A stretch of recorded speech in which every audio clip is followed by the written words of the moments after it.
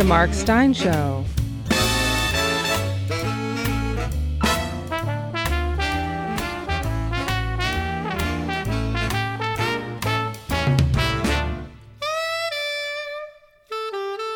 And now, here's Mark. It's Ascension Day. Do you remember when President Trump said he wanted to reopen America by Easter? We are now 40 days past that, the entirety of the risen Christ's time among us, or more prosaically, another month and a third. And churches are still prohibited by American governors from, what's the phrase? The free exercise of religion. Ascension Day is not only a feast day in the Christian calendar, but a public holiday in France, Germany, and elsewhere in continental Europe. A lot of the shops are closed.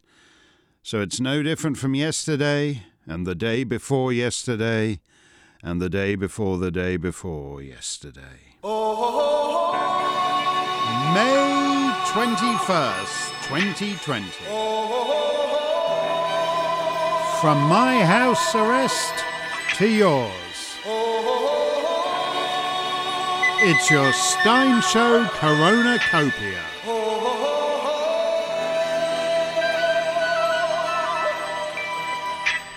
Everybody was kung flu fighting.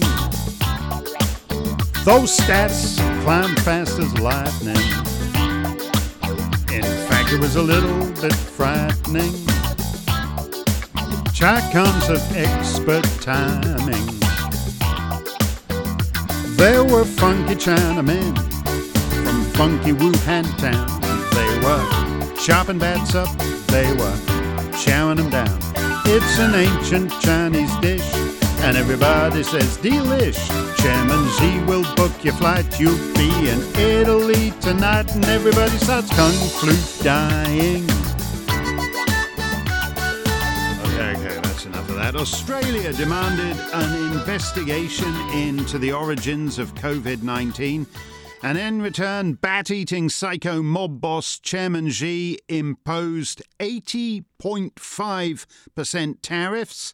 That 0.5 is a nice touch. 80.5% tariffs on Australian barley. It's going to hold up Australian iron ore for inspection. That's a term of art to commie thugs. Here's America's Secretary of State, Mike Pompeo. First, basic facts. China's been ruled by a brutal authoritarian regime, a communist regime, since 1949. For several decades, we thought the regime would become more like us through trade, scientific exchanges, diplomatic outreach, letting them in the WTO as a developing nation. That didn't happen. We greatly underestimated the degree to which Beijing is ideologically and politically hostile to free nations. Second point, on the bigger picture. The Chinese Communist Party's response to the COVID-19 outbreak in Wuhan have accelerated our more realistic understanding of communist China. The party chose to destroy live virus samples instead of sharing them or asking us to help secure them. The Chinese Communist Party chose to threaten Australia with economic retribution for the simple act of asking for an independent inquiry into the origins of the virus. It's not right. We stand with Australia and the more than 120 nations now who have taken up the American call for an inquiry to the origins of the virus so we can understand what went wrong and save lives now and in the future. We stand with Australia. As its former Prime Minister, John Howard, said immediately after 9/11, this is no time to be an 80% ally, and he wasn't. And what with those commie goons on the Politburo trying to do, this is no time for civilized nations to be an 80% ally to Australia either, or even an 80.5% ally, as Chairman Xi would have it. Many Americans are not aware of what Pompeo said, because the big story re Pompeo is that the now removed State Department Inspector General was investigating him because Pompeo had a government-funded aide walk his dog instead of walking the dog himself, accompanied by his 12-man government-funded security detail. A functioning society has to be able to prioritize. If you think Pompeo's dog is the burning issue. If you think Kamala Harris's Senate resolution to condemn the phrase Kung Flu is the priority, then in my usual expression, you're too stupid to survive. And frankly, you don't deserve to. Look at the average American news cycle and the amount of time wasted on complete garbage. Either this thing is serious, this pandemic is serious, or it's not. But if it's serious, you don't talk about misgendering the Pennsylvania health director. While we're yakking about misgendering, Beijing stole the world out from under us, and getting it back is going to be extremely difficult. China is determined to smash Australia pour encourager les autres, to show middle-rank powers that the price for crossing Chairman Xi is too high. Will the virus burn out with the summer? Well, it's 80 degrees in Rio de Janeiro, and Brazil has rocketed up the Wu Flu rankings. In the next couple of days, it's going to overtake Russia for second place to America in the most confirmed cases. It's number 6 now in the world on the number of deaths, and likely to move higher in the next few days. They're in the 1,000 deaths per day phase, just like northern Italy 3 months back, but with higher temperatures. What have we learned from those last 3 months? The world went into lockdown to protect the most vulnerable among us. But in fact, government did not protect the most vulnerable. It exposed them to even more danger. In New York, in Pennsylvania, and elsewhere, government caused thousands and thousands of deaths by moving corona-positive patients into care homes for seniors. How about the disabled? At Health Sciences North in Sudbury, Ontario, a town where my dad used to work, Adam Alick died alone, not because he had COVID-19, but because government-imposed regulations prevented family or friends visiting him in his final days. This is a truly barbaric cruelty. It's tough enough on old people, but it's one thing for a 97-year-old great-grandma to understand that it's time to prepare to meet her maker. It's quite another for the developmentally disabled dying confused and bewildered under procedures for a disease they don't even have. If the issue is immune systems in the broader sense, is keeping citizens indoors the answer? That doesn't do anything for your immune system. 2/3 of recent cases in New York are of people who were already staying home. A friend of mine over in the UK self-quarantined for 6 weeks and then somehow got it. Rand Paul, a senator and a doctor, used a word a few days ago that has stuck with me. In a largely pointless virtual Senate hearing, or Senate virtual hearing, with the all-knowing Fauci, he suggested that given how much the experts have gotten wrong, it might be appropriate to have a, quote, little bit of humility. He's right. I don't just mean about all the stuff Fauci himself got wrong. I don't just mean the more widespread contradictory yo-yoing about masks and ventilators and all the rest. Just today, the CDC reversed its earlier advice and said, don't worry about the coronavirus surviving on surfaces. So there's no need to wipe down and disinfect your groceries and other retail products, as people have been doing for months. And this, as Waterstones, the biggest bookstore chain in the United Kingdom, has implemented a system ensuring that any book touched by a customer is electronically registered as having been browsed by a human being and is taken out of circulation for 72 hours. Boy, that's great news for us struggling authors. So you pick up a copy of a Mark Stein book, alight on a passage on page 173, say, oh my God, this Stein guy can't write, and then the book goes into quarantine for 3 days. I can't wait to see my next royalty statement. Who's right? The CDC, Waterstones? Nobody knows. Nobody knows why some events are super spreaders and others aren't. Nobody knows why Florida has been among the states least afflicted by a disease that supposedly preys on old people, all of whom go to Florida. It's a state of old people. 5 million confirmed cases worldwide, and we know as little about this thing as we did in February. As for the public policy decisions, We did this to protect the healthcare system, and we so terrified people away from the healthcare system that hospitals all over America are now laying off people. Across the Connecticut River from me in St. Albans, Vermont, the only hospital in the county is laying off 85 people because nobody's coming in. And then there's the relief measures. After 2 months out of work, millions of Americans are still waiting for that lousy $1,200. Millions still can't log on to the dysfunctional government websites to register for unemployment benefits. And millions of dollars that were supposed to go to small mom and pop businesses have instead been hoovered up by Planned Parenthood and Pennsylvania State University and all the other grifters like cocaine at a Hunter Biden hooker blowout. A little bit of humility. Humility about modeling, humility about expertise, humility about the power and efficacy of government.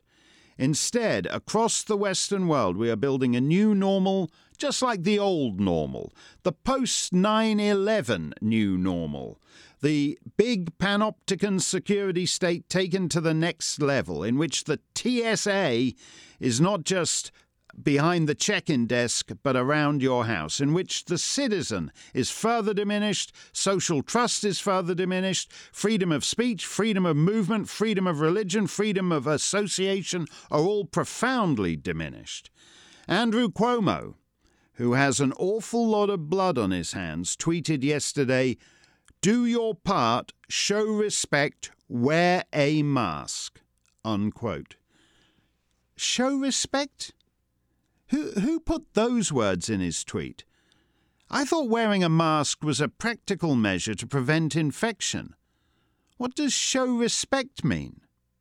Show respect for Western governments far too comfortable with the new authoritarianism. It's too much. What else is happening? In Bridgeton, Maine, investigators from the Maine Department of Inland Fisheries and Wildlife say that a loon killed a bald-headed eagle by stabbing it through the heart with its beak. This is the first known case of a loon taking out an eagle. The eagle is America's national bird. The loon is a great Canadian symbol and the official bird of Ontario, and it's on Canadian dollar coins. So this may be the first shot in an avian war of 1812. We'll keep you posted. And now, from the land where everything is policed except crime. Good evening, all. It's your Brit Wanker Copper of the Day.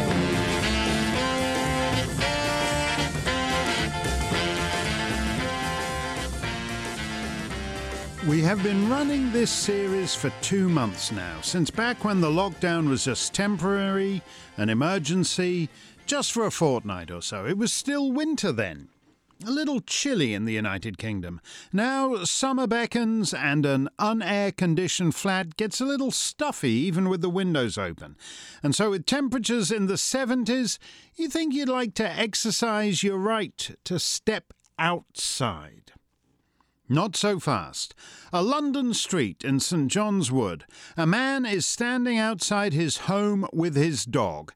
It's hard to tell from the wanker copper side of the audio here, but 2 policemen tell him to go back into his apartment, thereby attracting the attention of a passerby. Why don't you take your dog and go back in your flat? Is he not allowed out of his flat?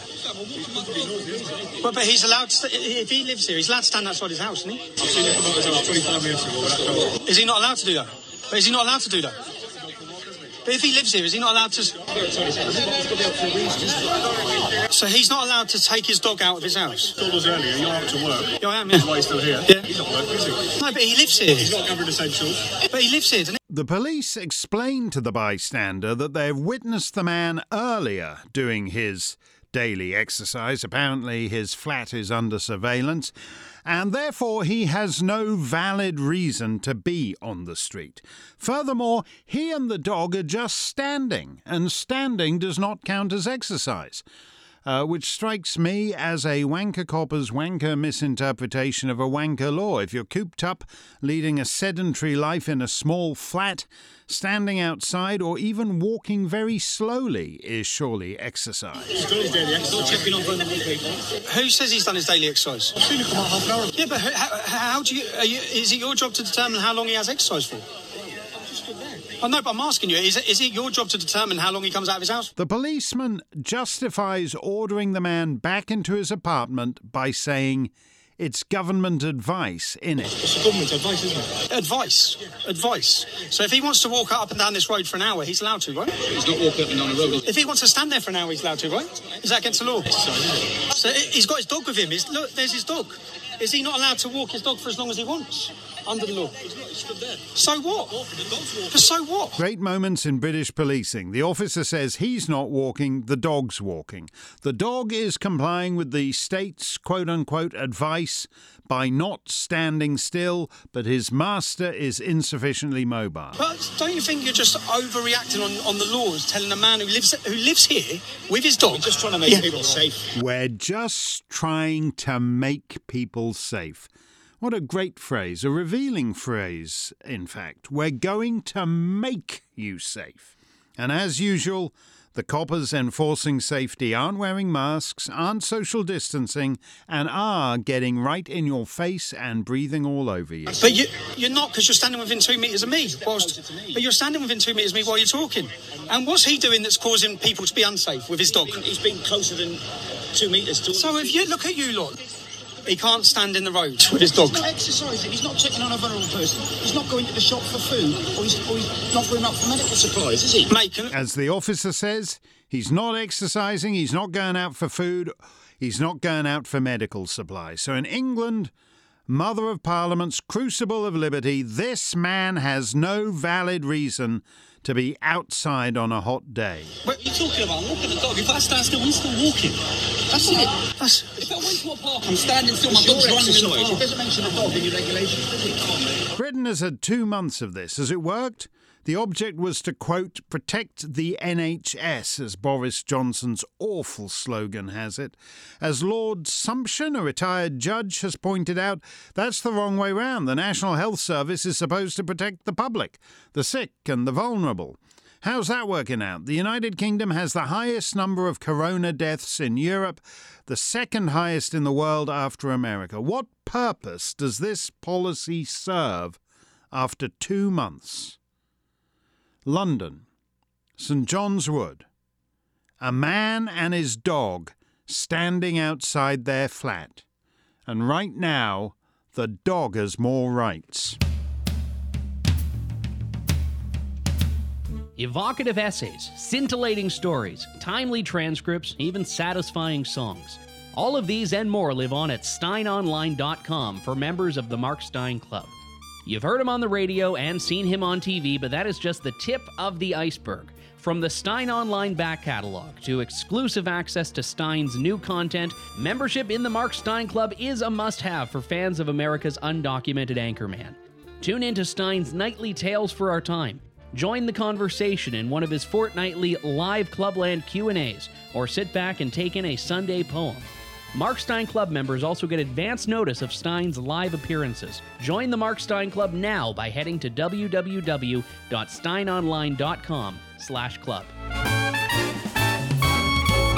The Mark Stein Club presents The 100 Years Ago Show.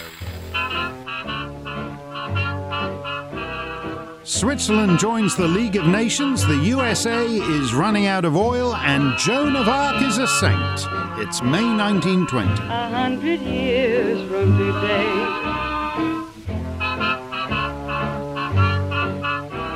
Your World News update. Swiss citizens have voted in favour of joining the League of Nations in a referendum that saw the highest turnout in the nation's history. It was a close vote.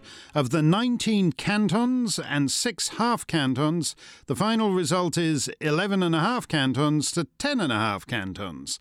French-speaking areas of the country have voted overwhelmingly for the League. German-speaking areas did not. The continent of Asia has its first Communist Party. The Communist Union of the Indies has been founded at Semarang, the bustling port city on the coast of Java, where there are thought to be many enthusiasts for the Bolshevik philosophy. In the United States, President Wilson has warned the Senate that America will run out of oil within 20 years. Currently, the USA is the world's largest producer, accounting for almost 70% of global supply. But already, the nation has exhausted 40% of its oil, and at the current rate of depletion, the rest will be gone by 1940. Speaking of oil, here's a colourful fellow whose products use a lot of it. Little old Ford rambled right along, and the little old Ford rambled right along. The gas ran out in the big machine, but the darned little Ford don't need gasoline. Yes, as Billy Murray says, the little Ford rambles right along. But the big Ford, Henry Ford, is rambling right along. In editorials he's dictating for his newly acquired newspaper, the Dearborn Independent. The first issue hit the stands in Michigan on May the 22nd with a big front page story, headline, quote, "The International Jew, the World's Problem."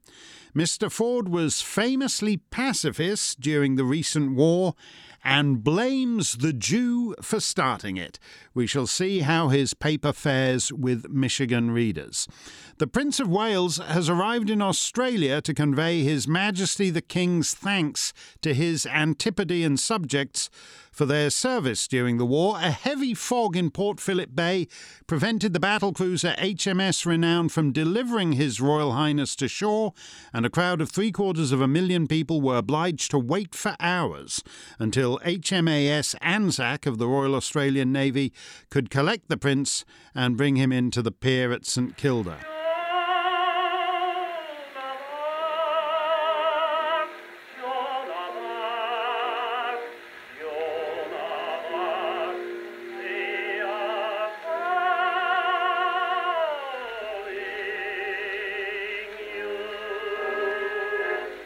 Joan of Arc, they are now calling you Saint Joan. Half a millennium after being burnt at the stake for heresy in 1431, Joan is now Saint Joan, having been formally canonized by Pope Benedict XV in his papal bull Divina Disponenti, which concludes the process begun 51 years ago in 1869 by a petition for sainthood of French bishops. Over 30,000 people attended the rite at St. Peter's Basilica in Rome, including 140 descendants of St. Joan.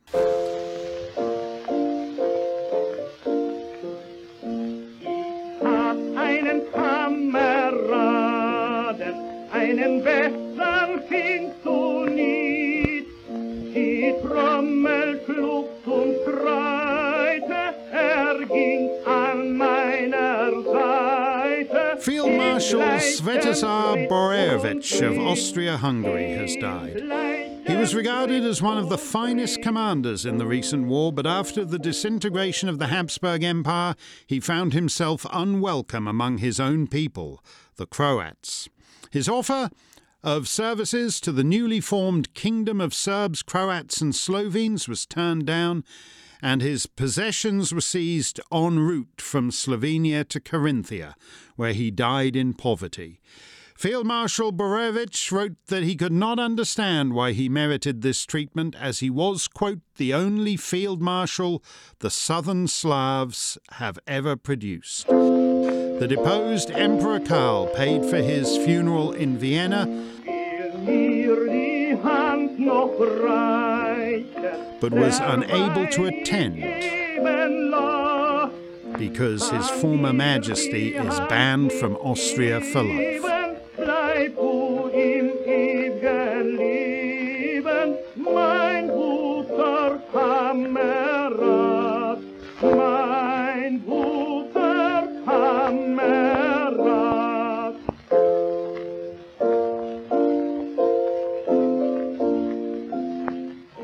And that's the way of the world, May 1920. 100 years from today, 100 years from today. Oh, you know what this music means.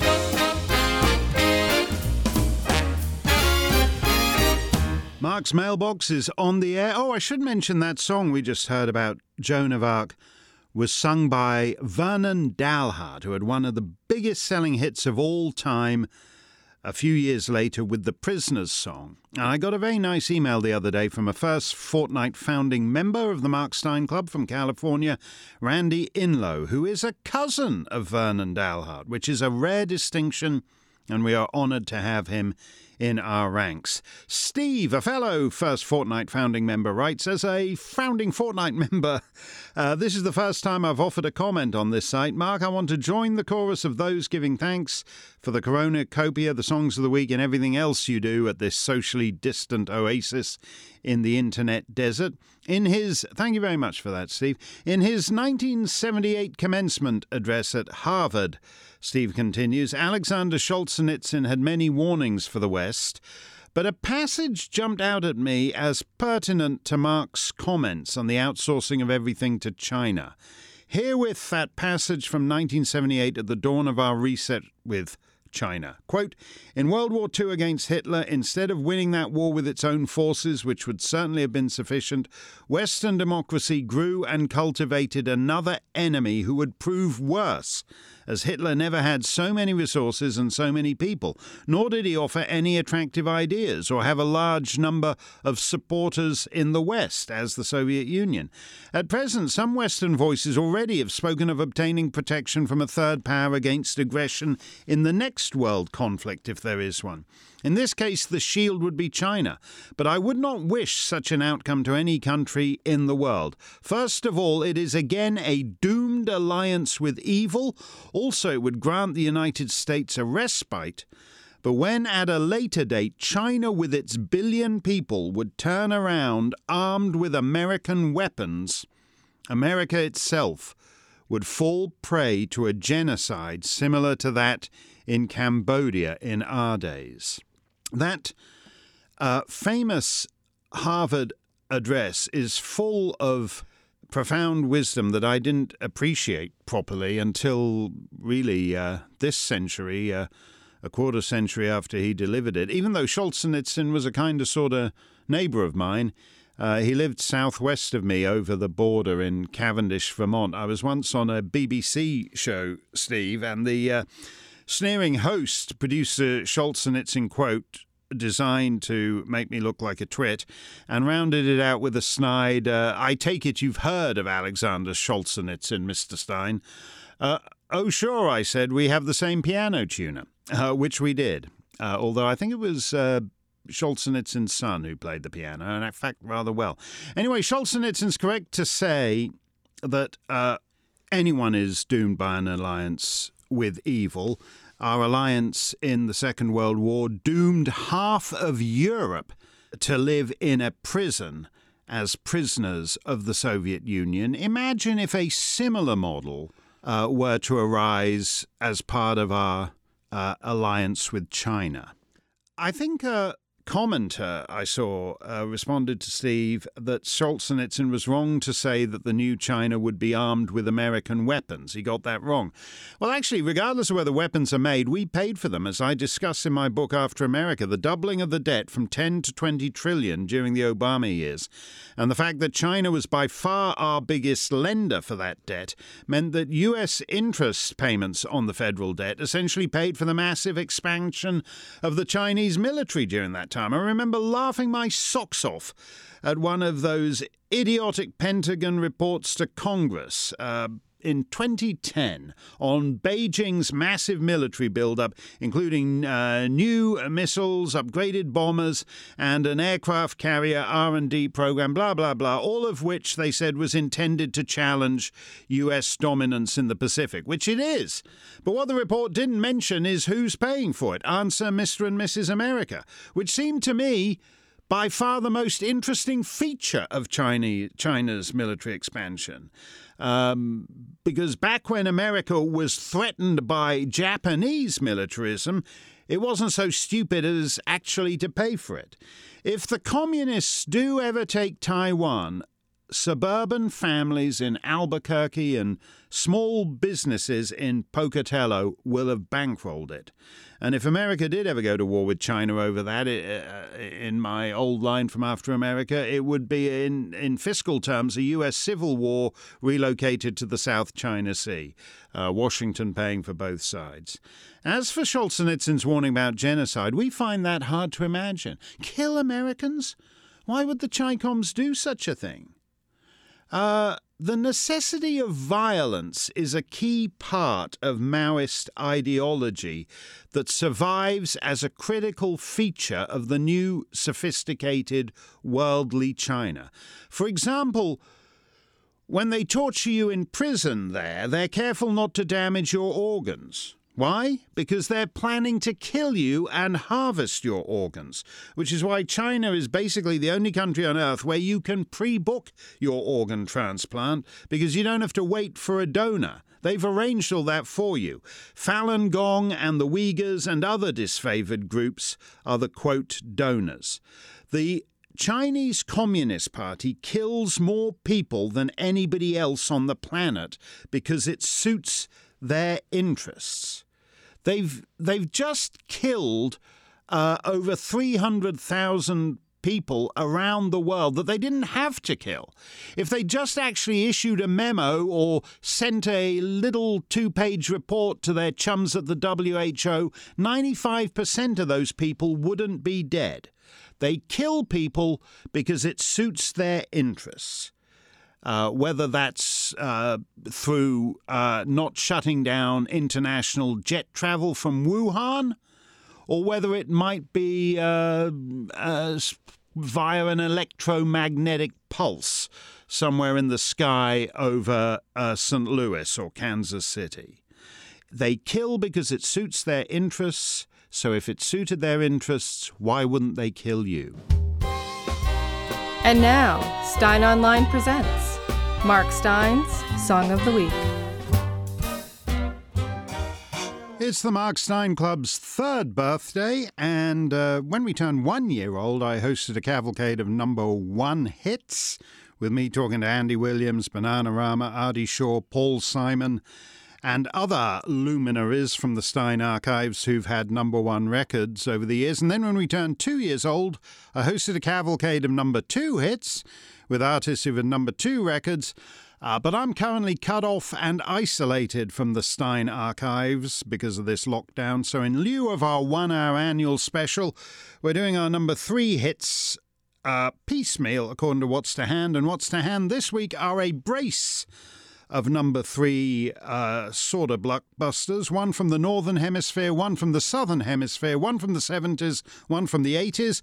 One of them is written by one of the biggest pop stars of the past half-century, and the other is written by a bloke who spent most of that past half-century playing in a Beatles tribute band. He did, though, get to meet Paul McCartney twice. The first time was in 1968, when he sang Christmas carols outside Paul's dad's house on the Wirral, which is sort of just that little corner where Wales meets England, just up from there, if you're looking at a map.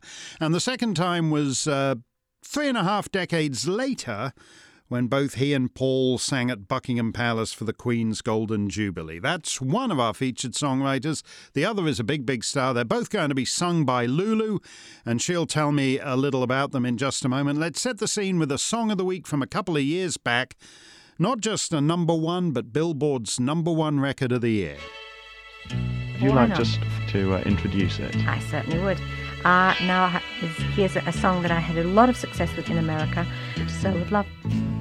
Those schoolgirl days of telling tales and writing nails are gone, but in my mind I know they will still live on and on. Mark and Lulu on a Saturday night. Sorry, I didn't even answer that question, did I?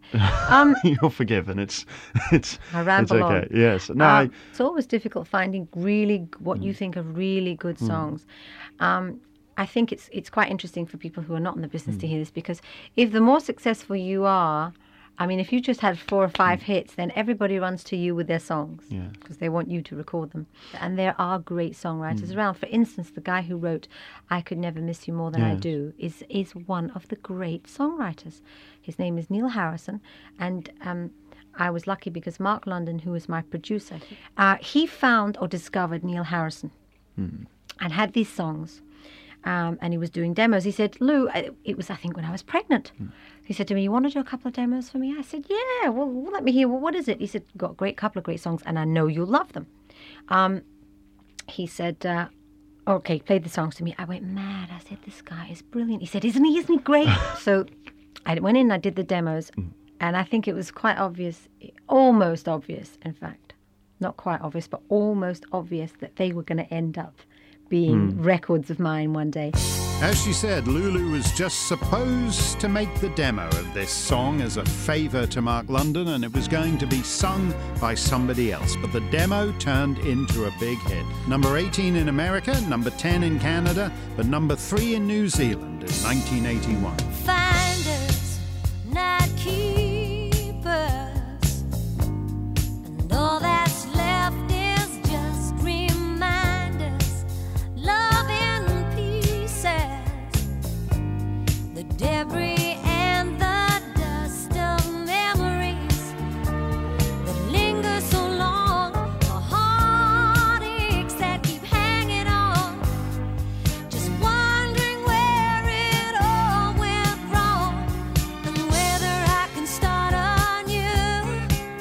Oh, but I could never miss you more than I do. Loving you like this, so I could never miss you more than I do. Loving you like this, so I could never miss you more than I do.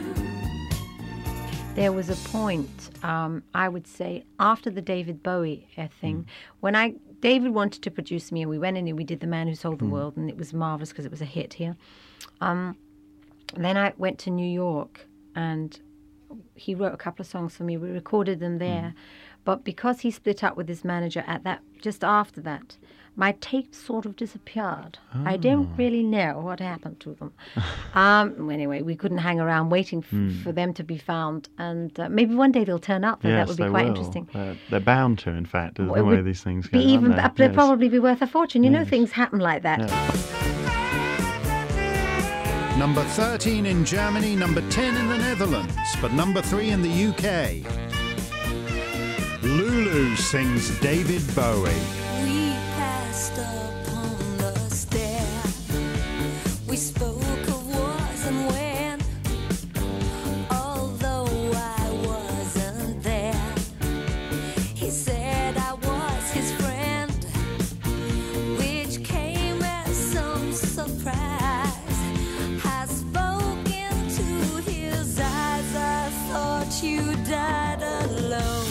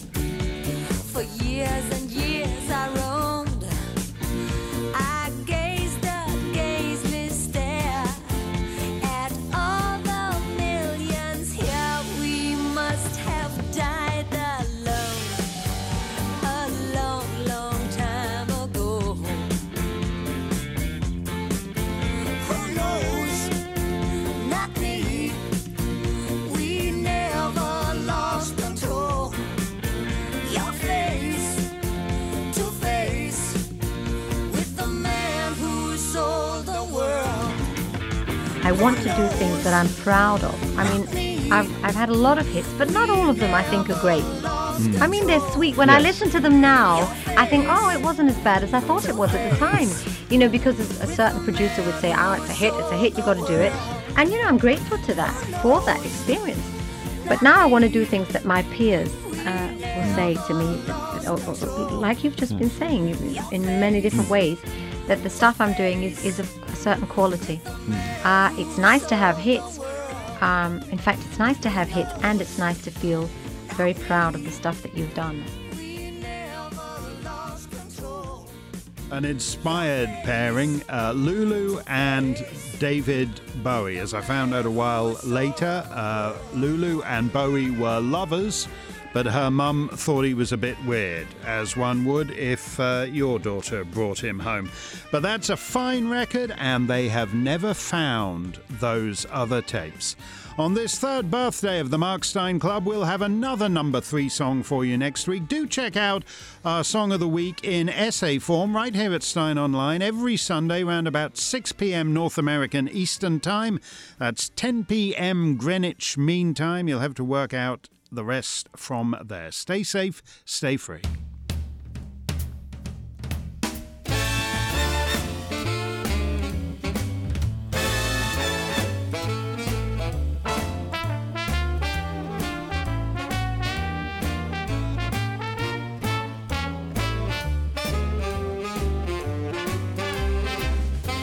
Join us next time for another edition of The Mark Stein Show.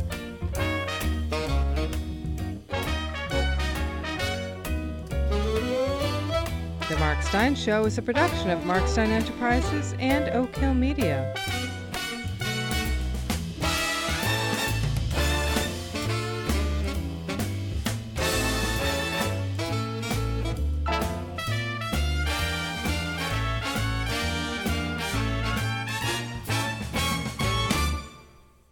All rights reserved.